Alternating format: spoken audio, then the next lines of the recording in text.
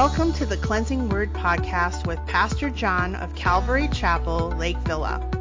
Join us as we go through the Bible as we encourage your walk with Jesus Christ. If you'd like to know more about Calvary Chapel, Lake Villa, visit us at cclv.org and please share and subscribe to this podcast. Now let's hear a message from God's Word. So we are in our chronological study in the Gospels, and this is lesson 50. And you might be thinking, after over a year, that, John, how long are we going to be doing this thing? Well, as long as it takes. But we have made it through the midway point of most of the Gospels. John, not quite yet. And we're going to get into the Gospel of John at one point once again, and we're going to kind of be there for a little while. But John really doesn't pick up until the final few months, and especially the final week of Christ. So there'll be a lot of material that comes from John. We've been often in the Synoptic Gospels, Matthew, Mark, and Luke, because they are so similar in recounting, and I try to fill these out in your notes. If you have your notes, you'll see points 3 and 4. Both have these accounts in the other Gospels. We'll be looking at who is the greatest, our third point in Luke 9, 46 through 48, but it's also found in Matthew's Gospel and Mark's Gospel as well. And then we'll be looking at, in our last point today, Jesus warns of offenses in Mark 9, and it's also found in Matthew 18 and Luke 17. I should also say that our first point is also in Luke and Mark, but I didn't put them in there because we actually did the first point as our last point last week in the Gospel of Mark chapter 9. But there was something that Matthew included that I try to usually have 3 points for us each week, but I'm going to back up on that last point to catch one part of a verse that Matthew included that Mark or Luke did not mention, and it's something that we are accustomed to saying in church life. So I think it was important that we touch on it. And so for our first point this week in a message that I entitled Serving Jesus Through Serving Others, we're going to see the question by the disciples to Jesus, why couldn't we cast it out? We're going to be looking at Matthew 17, 19 through 21. We did look at this point last week from Mark's Gospel chapter 9, but we just want to I want to back up on that, do a little review, and then get that additional point that Matthew took the time to write about, something that we have adopted in the church. So I think it's important. Now, this morning, and I've been working on this message since the beginning of last week, but this morning I realized in the second point, paying taxes, that only Matthew records this. It's in Matthew 17, 24 through 27. John, Luke, or Mark don't say anything about this, but Matthew does. He talks about the necessity of paying taxes. What was Matthew before Jesus called him to be a disciple? A tax collector. So, yeah, maybe he was just like, oh, we should mention tax collection. He actually will talk about collecting taxes later on in the gospel as well, something that Jesus would say.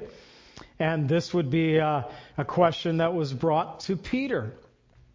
And two different kinds of taxes will be mentioned, but here it's a temple tax, so a religious tax, and later on in Matthew's gospel it would be a government tax, a Roman tax.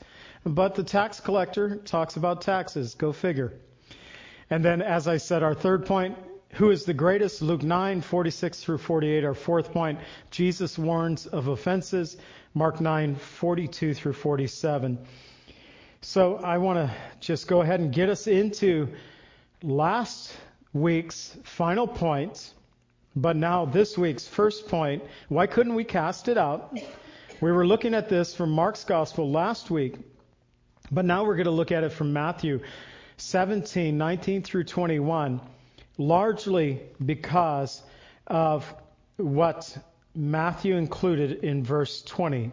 But we pick up, and we'll just read the context, very short. Matthew 17, verses 19 through 21. Then his disciples came to him privately and said, "Why could we not cast him out?" So Jesus said to them, "Because of your unbelief. For surely I say to you, if you have faith as a mustard seed, you will say to this mountain, 'Move from here to there,' and it will be moved. And nothing will be impossible for you. However, this kind does not go out except by prayer and fasting." So although we dealt with this last Sunday, and actually it was in our second point, I wanted to back up to that. Matthew adding this little part about the mustard seed of faith that I'll bring into our second subpoint here. But let's just back up first. Verse 19, the whole situation. As we learned last week, Jesus was coming down from a very high mountain, according to Mark, from the mountain of Transfiguration with Peter, John, and James. And as they came back to where the disciples were gathered, there was a father who had brought his son to the disciples who had been demon-possessed for a long time. Since he was a small child is how the Greek reads in this. So for a very long time, this child has been troubled by this demonic spirits. And Jesus saw the commotion. We talked about this last week. I just kind of picture our Savior seeing the commotion surrounding his disciples that he had left in charge while he was gone, and seeing that there was kind of this debate going on, and the Lord saying, "Oh, this can't be good." And to find out that the Father, and the reason I took it from Mark's Gospel is because I love the response of the Father to Jesus, where the Father, when Jesus says to the Father, "If you only believe," and the Father responds to Jesus, "I believe, help me with my unbelief." I knew I had to take that account from Mark's Gospel because I so often feel like that, and I often pray that to the Lord. I believe, but help me in my unbelief. Strengthen my faith is another way that we could say that. But here in Matthew's Gospel, we learn that the disciples privately asked him, "Why couldn't we cast out the demon?" They were unable to. And in fact, in Mark's Gospel, we learned last week that he told all the people, "You faithless generation." So this unbelief was not only a disciples' issue, it was all their issue. You are a faithless generation. Jesus condemned all the people of lacking in their faith. And here Jesus, in verse 20, responds to them saying, "It is because of your unbelief." It's because of your unbelief. And I think it's amazing to me because Jesus had already empowered the 12 disciples in Matthew 10, verse 8, to heal the sick, to cleanse the lepers, to raise the dead, and to cast out demons. So this was a gift of the Holy Spirit, this gift of healing that they had already received, but they found a situation that they were unable to accomplish the task that was before them. This was because they lacked the faith needed for the situation at hand. Jesus said it was because of their unbelief. Jesus also said this kind can only come out through prayer and fasting. So maybe they weren't properly prayed up, they weren't properly fasted up to accomplish the task that was before them. But it goes on in verse 20, and this is why I dropped back to this passage this morning. "I say to you, if you have faith as a mustard seed, you will say to this mountain, 'Move from here to there,' and it will move, and nothing will be impossible for you. However, this kind does not come out except by prayer and fasting." So, faith as small as a mustard seed. Now, there are small seeds, smaller seeds than mustard seeds, but a mustard seed is a pretty small seed to this day. The theologians, the scholars say that this was the smallest known seed of their day. We can't know that for sure, but Jesus would use the mustard seed in other situations as examples. Here he talks about really the smallness of the faith necessary to see God do great things through those who believe.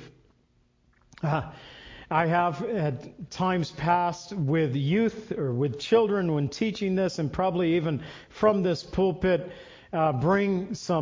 get into the spice cabinet, get some mustard seed out, bring it in, put it in my hand, and it wouldn't matter. I could tell you right now, I have some in my palm of my hand right now, which I don't. I could say it, but you couldn't see it anyways from the distance because it is that small. The smallness in comparison to a mountain and the greatness. He just came down from a high mountain, and the route that Jesus was on really puts us by the base of Mount Hermon, which was over 9,000 feet high. And so the comparison would be, the contrast would be very great. And perhaps he was even pointing to the mountain that he had just descended from. But here also, we can't neglect the preparation of this. And I think this perhaps is where we fail at times. Lord, I believe, the Father said, help me with my unbelief. Jesus would come to his disciples and say, all you need is faith the size of a mustard seed. And you can say to this mountain, move there, and it will be moved. But this kind can only come out except through prayer and fasting, that sometimes spiritually we just aren't in the place of seeing the Lord do mountain moving faith situations. We're just not there. It tells us at times that our spiritual battles can only be won, and prayer and fasting can only be won on our knees, I was going to say. And whether Jesus was talking about a physical or fictional mountain, the point remains the same. The faith that we have in God can move big problems in our life. Hebrews 11:1 says, now faith is the substance of things hoped for and the evidence of things not seen. And it amazes me how small our faith can be to see God accomplish great things in our lives.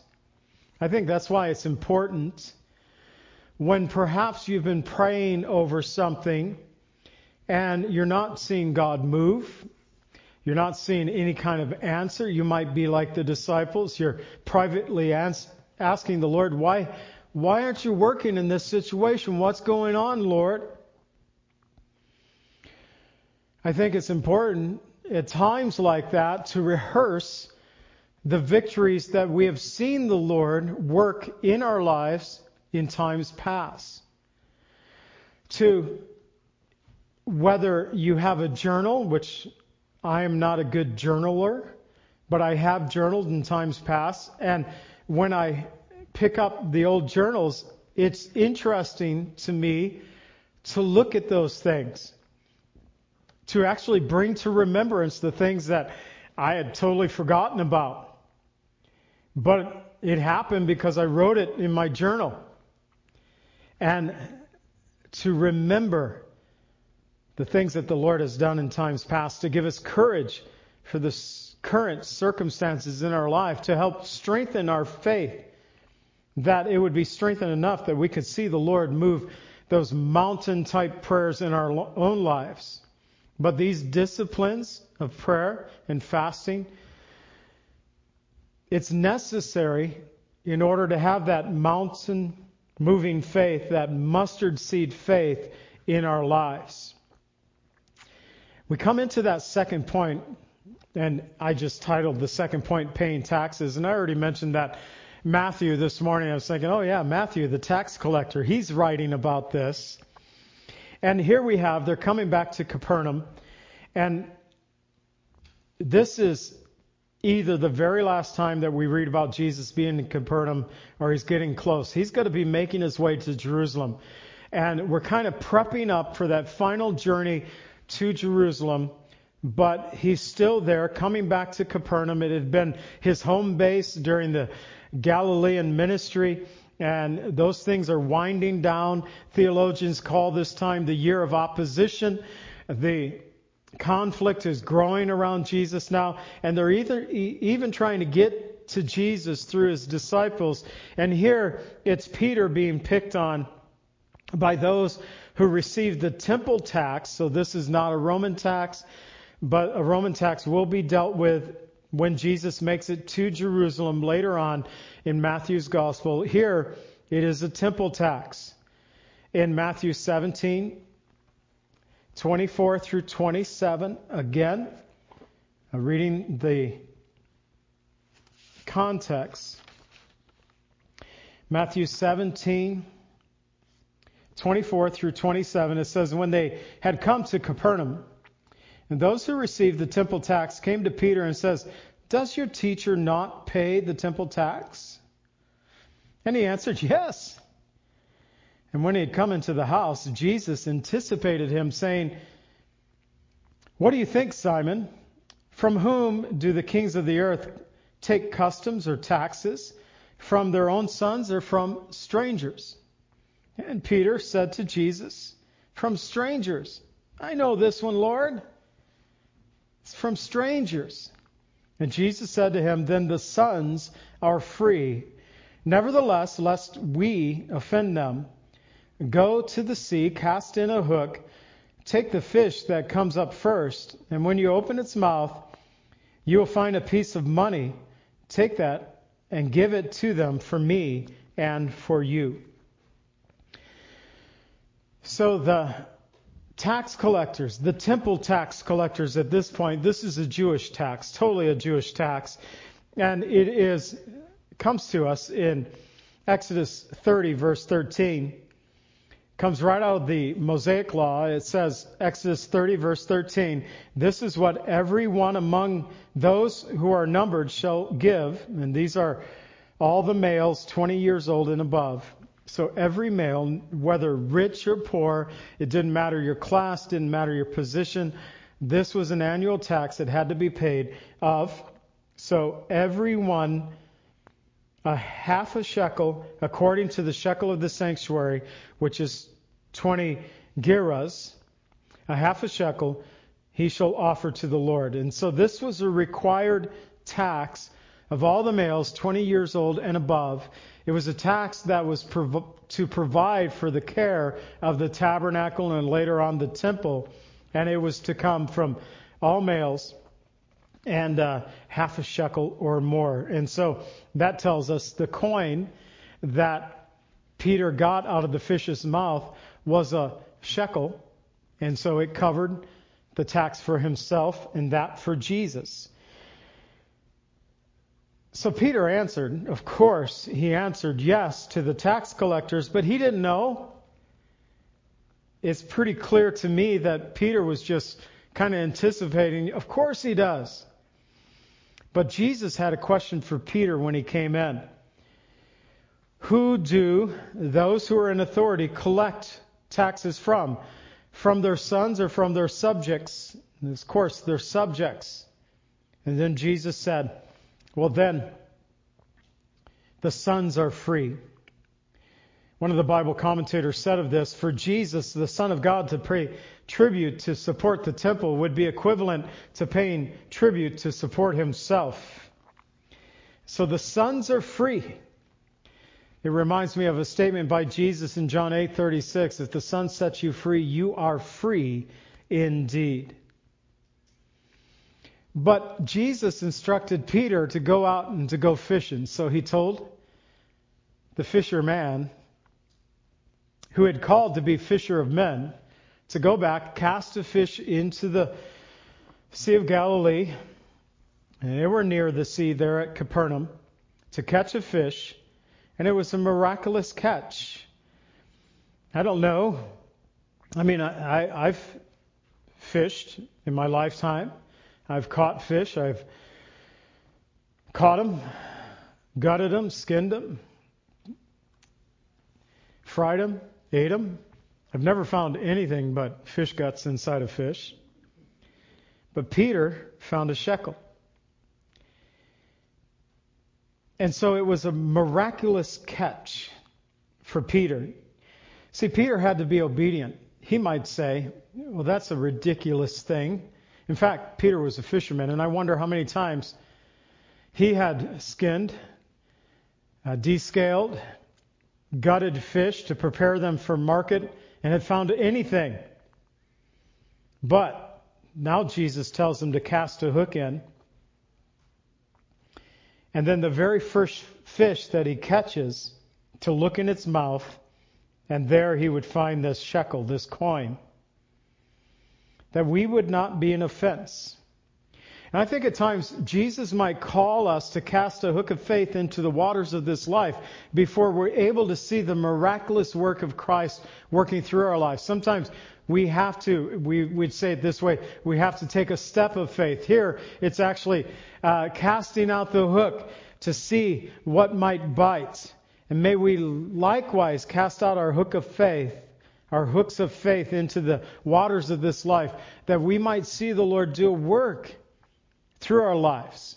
But sometimes we've got to be willing to be obedient to the Lord, to do the things that the Lord has called us to do, to take action, to actually go forward, to take those forward progress steps as the Lord is preparing us for a greater work or the plan that He has for our lives.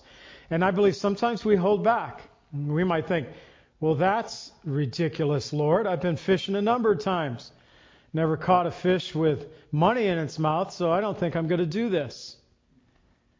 So it was Peter's option to either be obedient or disobedient to the Lord. Through obedience, he found that the Lord not only provided for Jesus' temple tax, but also for Peter himself. He was benefited by it as well. He was blessed by it as well. So 2 Corinthians 6:3 says, we give no offense in anything that our ministry may not be blamed. So there's a principle of doing ministry that we are not to give offense. It doesn't mean that we don't speak truth. Today, in speaking truth, a lot of people might be offended. So you have to really balance that. If it's truth, then how you speak the truth might be whether you give offense or not. Maybe you'll speak the truth in a very kind and gentle way. It still might offend. And then you're called to bring offense in that fashion. But we should do our best also in ministry to try not to bring offense. And that's becoming a very difficult thing to do in this world. In fact, we'll find it out in our fourth point. And I will say that my fourth point will bring offense to many in our world today, especially here in our country. But we're not there yet. Point 3. Who's the greatest? So here we get into the mindset of the disciples, the 12, our beloved disciples, Peter, James, John, Matthew. We go through the list of the 12 and we think these great men of faith, and we discover they were just like you and I.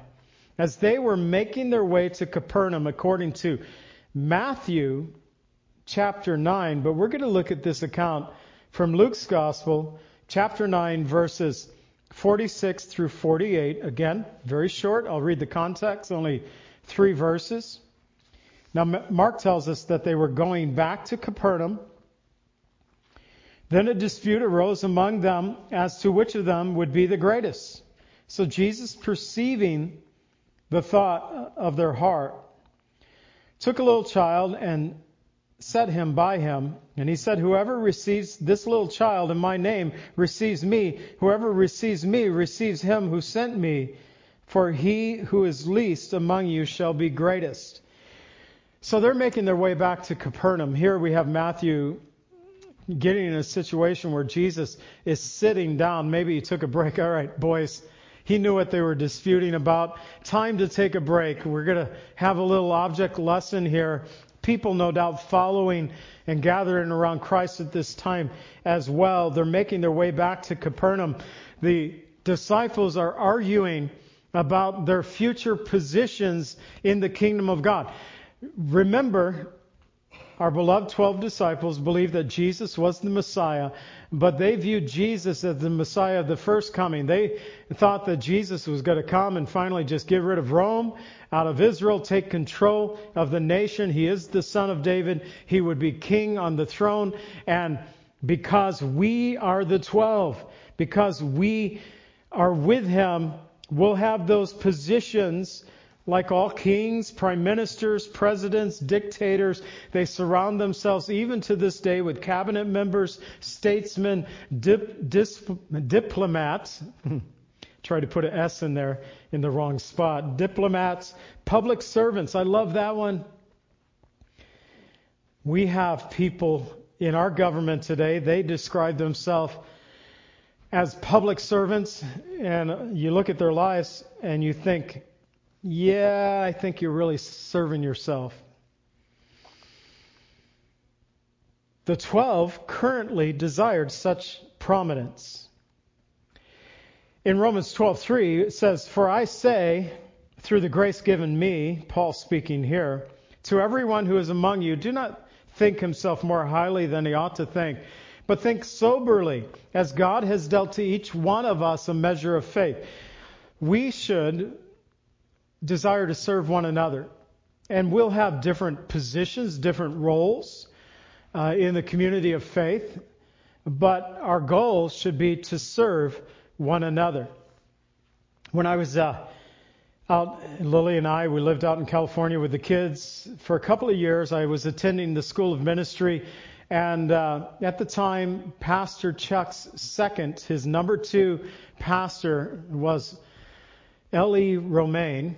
Elie Romaine. They just called him by his last name, Romaine. And he never shared I know his first name, but he never shared that, and you wouldn't dare call him by it. But anyways, he was speaking to the class at the School of Ministry one day, and only once did he sit with us and talk about the position of being the second. He actually had the notes that became a small booklet that he produced. Talked about that position as a second, but he was teaching our class from the notes that he was preparing to write that small book. And he said I think it was a Saturday evening, and he was walking the church grounds, and he heard some kids in the boys' bathroom. They were making a ruckus.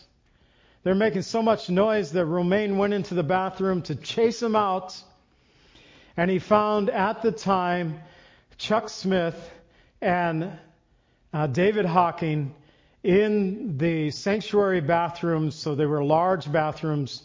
So Calvary Chapel, Costa Mesa could seat about 3,000 people. So just think of the restrooms for a place that can hold 3,000 people. And when he went in there to chase the kids out of there, he found his senior pastor and an assistant pastor in there singing praises to the Lord, cleaning the toilets on a Saturday night before the Sunday morning service. And Pastor Chuck was like that all the time. In fact, one time when he was speaking to the pastors, he would often condemn the pastors at pastors' conferences, saying that you guys are the filthiest, dirtiest people in the world. You come to a conference, you bring in water, you bring in a soda, you have wrappers, and then you leave between conference and you leave your stuff just sitting there. You don't even pick up after yourselves. And so he would often get after his pastors. And though the Lord gives us a position, don't think too highly of yourself. Paul would write, Romans 12:3, think soberly as God has dealt to each one a measure of faith. We'll all be judged equally by God. God gives us gifts. The question is, how do we use those gifts that he gives us for his kingdom's glory? And here we find even the disciples at the Last Supper. You would think the Lord said, all right, boys, what were you talking about? Now I'm going to deal with this. I'm going to set a child on my lap. I'm going to talk about humility. And that should have been the end of the story here. But we find as what we call the Last Supper that Luke tells us in Luke 22:23 that they were still arguing about this. Because what happens when you get 13 guys together? And again, this would happen at the pastor's conference when Pastor Chuck was living. There were always guys who would try to position themselves to sit near Chuck. Everyone knew where Chuck sat when a conference was going on. They knew the area he sat, where he liked to, whether it was in the dining hall or in the conference hall. They knew where Pastor Chuck would sit. And they would just like, oh, I didn't know you were going to be sitting here. I just happened to, sit at this table, the number one table that everybody knew that Chuck would be at. And there were guys who would like to jockey that position in. The disciples did the same thing. Jesus and his 12 at the Last Supper, that's what we call it, Jesus had to reprimand them again. In Luke 22:23, he says, "For who is greater, he who sits at the table or he who serves? Is it not he who sits at the table? Yet I am as one among you who serves." So they were arguing the same thing later on as well. So Jesus perceived their thoughts. We're back in Luke 9:47 and 48. He took a little child and set him by him. And he says, "Whoever will receive a little child in my name receives me. Whoever receives me receives him who sent me." So you receive the Father as well. "For he who is least among you will be great." So in that society, children were the least. They were considered the least, whether Jewish or the Greco-Roman society. Children were not really very thought highly of. And yet Jesus said, to receive a child is like receiving me. To receive me is like receiving my Father.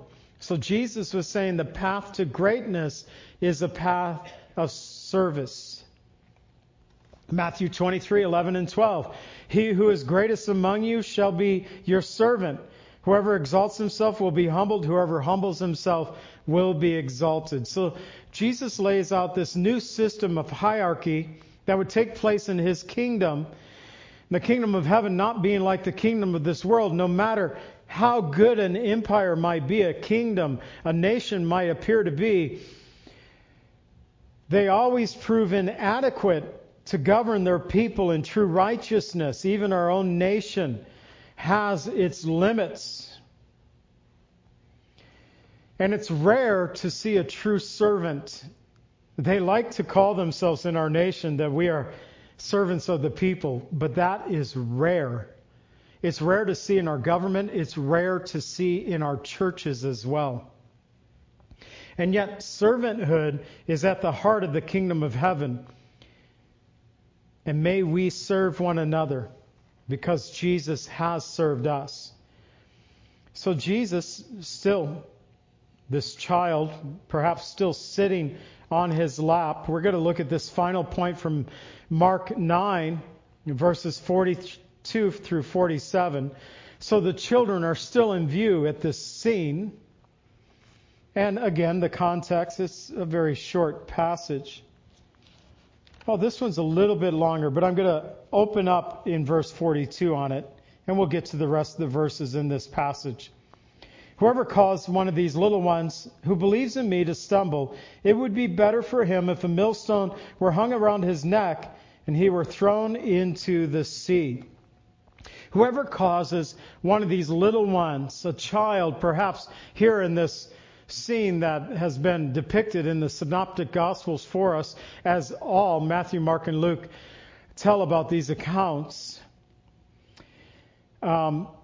Maybe the child now was sitting on Jesus' lap. Jesus puts him down, puts her down. She runs back to the friends. And now Jesus is pointing to the group of children and says, "Whoever would cause one of these little ones to stumble, better if a millstone weighing about 500 pounds, that were hung around his neck, he was cast into the sea and drowned in the depths of the sea." If you're in trouble swimming, I was when I was a teenager. I went through my certification process, got certified as a lifeguard, and they taught you about you're out in the open water, things you should do if you're fall out of a boat and you're fully clothed, you have shoes on, you have like Levi's on and stuff. You want to kind of strip down. You don't swim well with all that extra weight. In fact, you could use your jeans to become a flotation device for you. But you're not going to survive if you got trying to drag along a 500-pound millstone. It's not going to happen. As I was reading that, I was just thinking of the mafia and the old concrete boots that they would put on people. That, interestingly enough, out in Las Vegas area, out by Hoover Dam, the water levels being very low. They've been discovering a lot of bodies over the last year out there that have been, what they said about the mafia was very true. They've been discovering some stuff out there. But Jesus accounts harming a child to this. It'd be better if you just drown in the deep sea. That seems pretty harsh. If you cause one of these little ones who believe in me to sin, you're causing a little one to stumble. Now, there's been an open attack on families in the United States today. Back in 2019 through 21 here in Illinois, they were considering lowering the age of school children from 5 to age 6, and it didn't pass, but they're trying to lower it down from age 5 to age 5. Let's say it right. From 6 to age 5, they're trying to get it lower. Now, at the same time, and it's still happening, they haven't succeeded in it, but it's in the budget. It's in this last presidential budget that is just, the trillions that they have for this. And there's so many different things that play in this, but they're trying to have universal preschool from 3 to 4 years old. And we think, well, what's the big deal, Pastor John, whether 1, 2, or 3 years? Where the government school system gets our children, what's the big deal? And I could come back and say, what's the big deal? I could spitefully say it several times, like repeat it 3 times. What's the big deal? The big deal is that the sooner the government gets your kids, the less opportunity you have to nurture them in the things of God. Jesus said, whoever causes one of these little ones who believe in me to stumble, in one of the other Gospels. They believe in me. You're causing them to stumble. It's the sooner our government gets a hold of our children, the more opportunity our government has to pull the children away from biblical truths. So I looked up some statistics. On average, an American family gets less than 40 minutes of quality time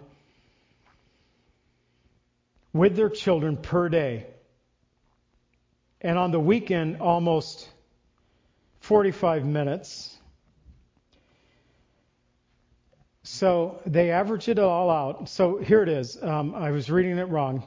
So the overall average is 40 minutes of quality time per day. During the weekdays, it's 45 minutes. During the weekend, you get 2.5 hours. But when you average that all out, it's 40 minutes a day. You get quality time with your children.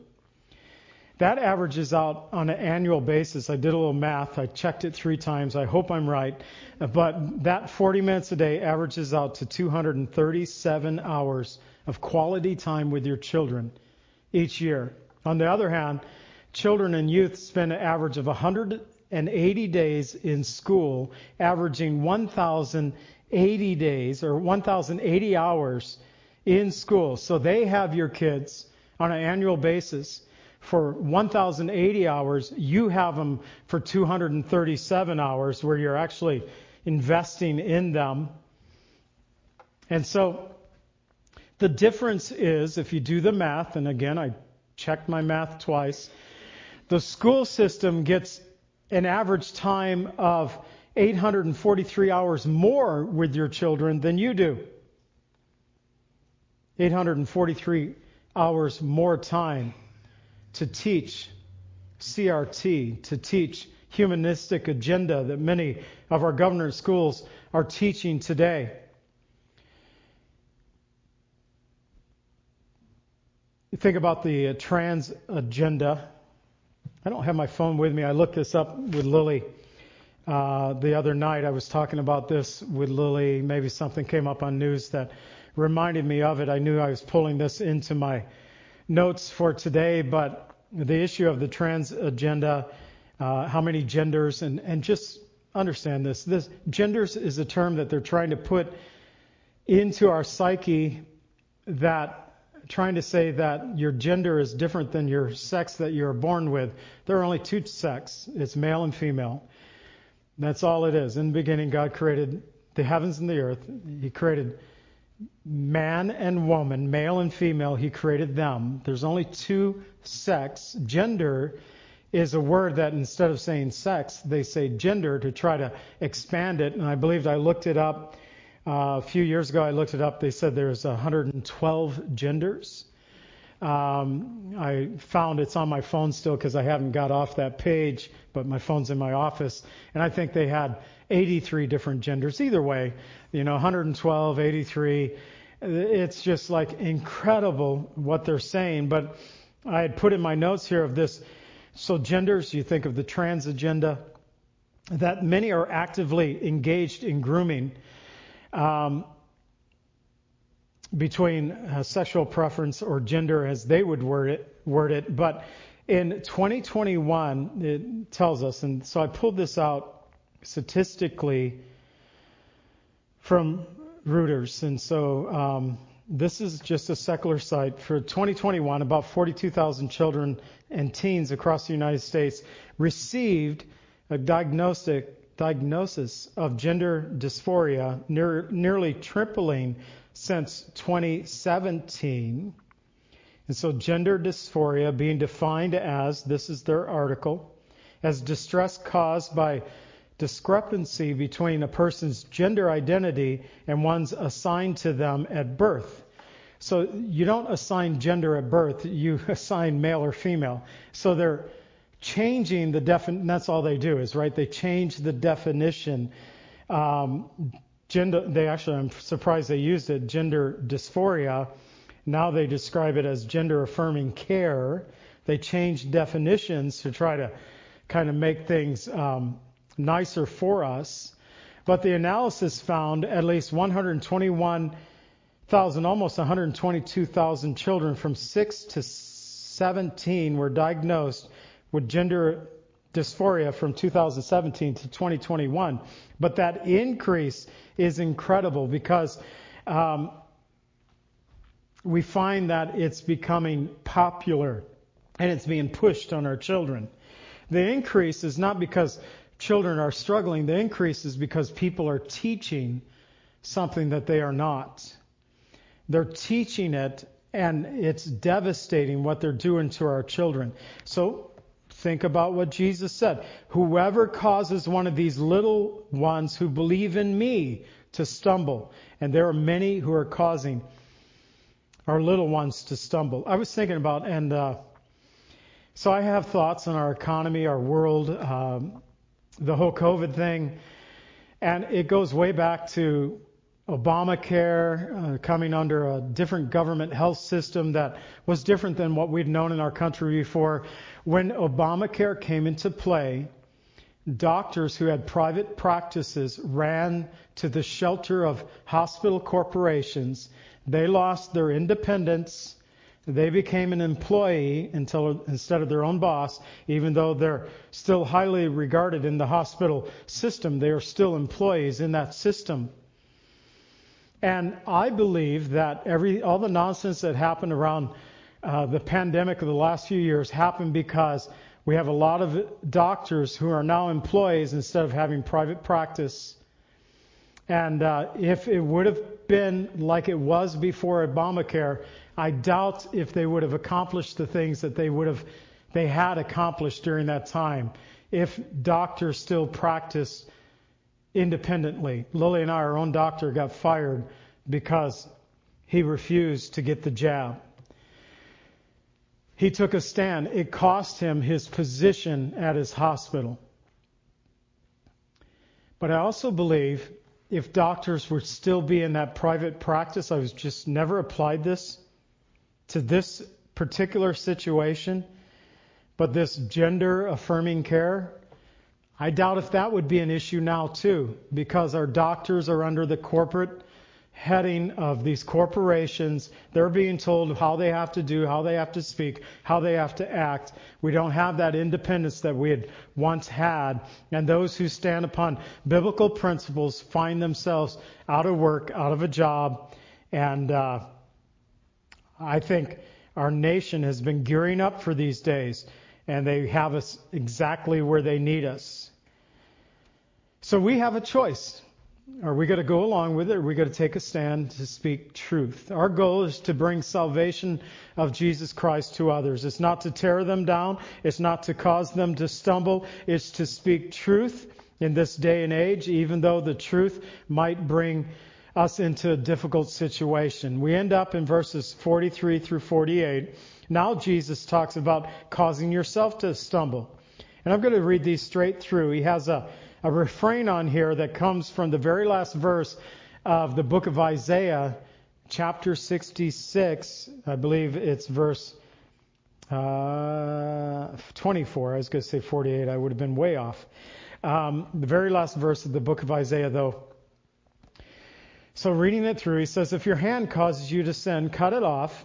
It is better for you to enter into life maimed, so eternal life, maimed, rather than have two hands to go to hell, into the fire that never shall be quenched, where the worm does not die and the fire is not quenched.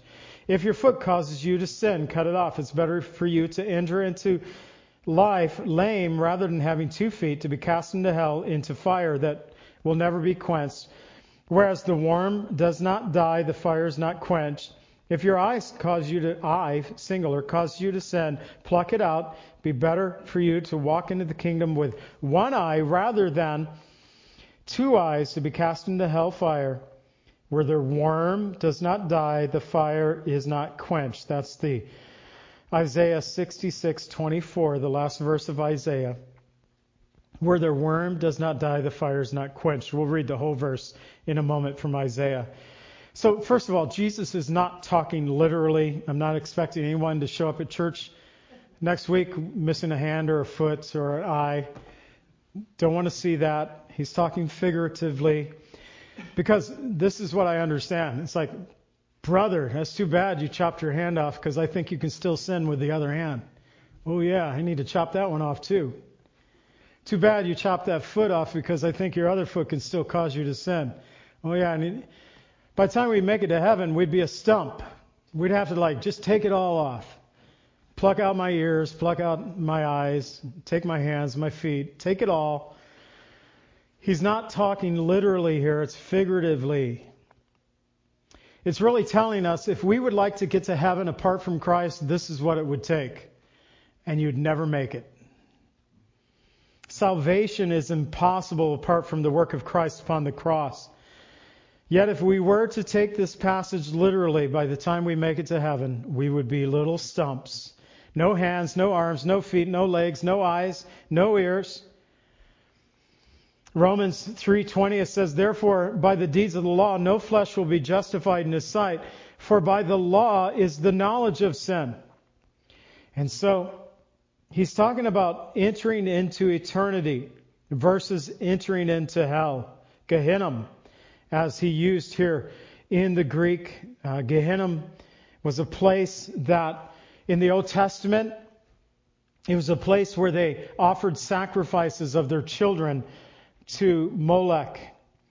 And King Ahaz and Manasseh were guilty of this.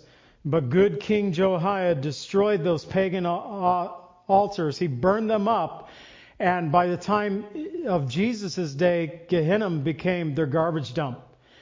And the fires never went out of the dump. It was always smoldering, always smoking, always burning.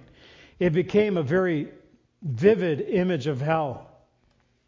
And Jesus 3 times used that refrain from Isaiah in Mark 9, 44, 46, 48, coming from the very last verse of Isaiah 66, verse 24. And they shall go forth and look upon the corpses of men who have transgressed against me, for their worm does not die, their fire is not quenched. They shall be abhorrence to all flesh. So hell, a very real place of great eternal torment. You're not going to work your way out of it. There is no purgatory that's in our Bible. You're not going to work your way out. It's eternal.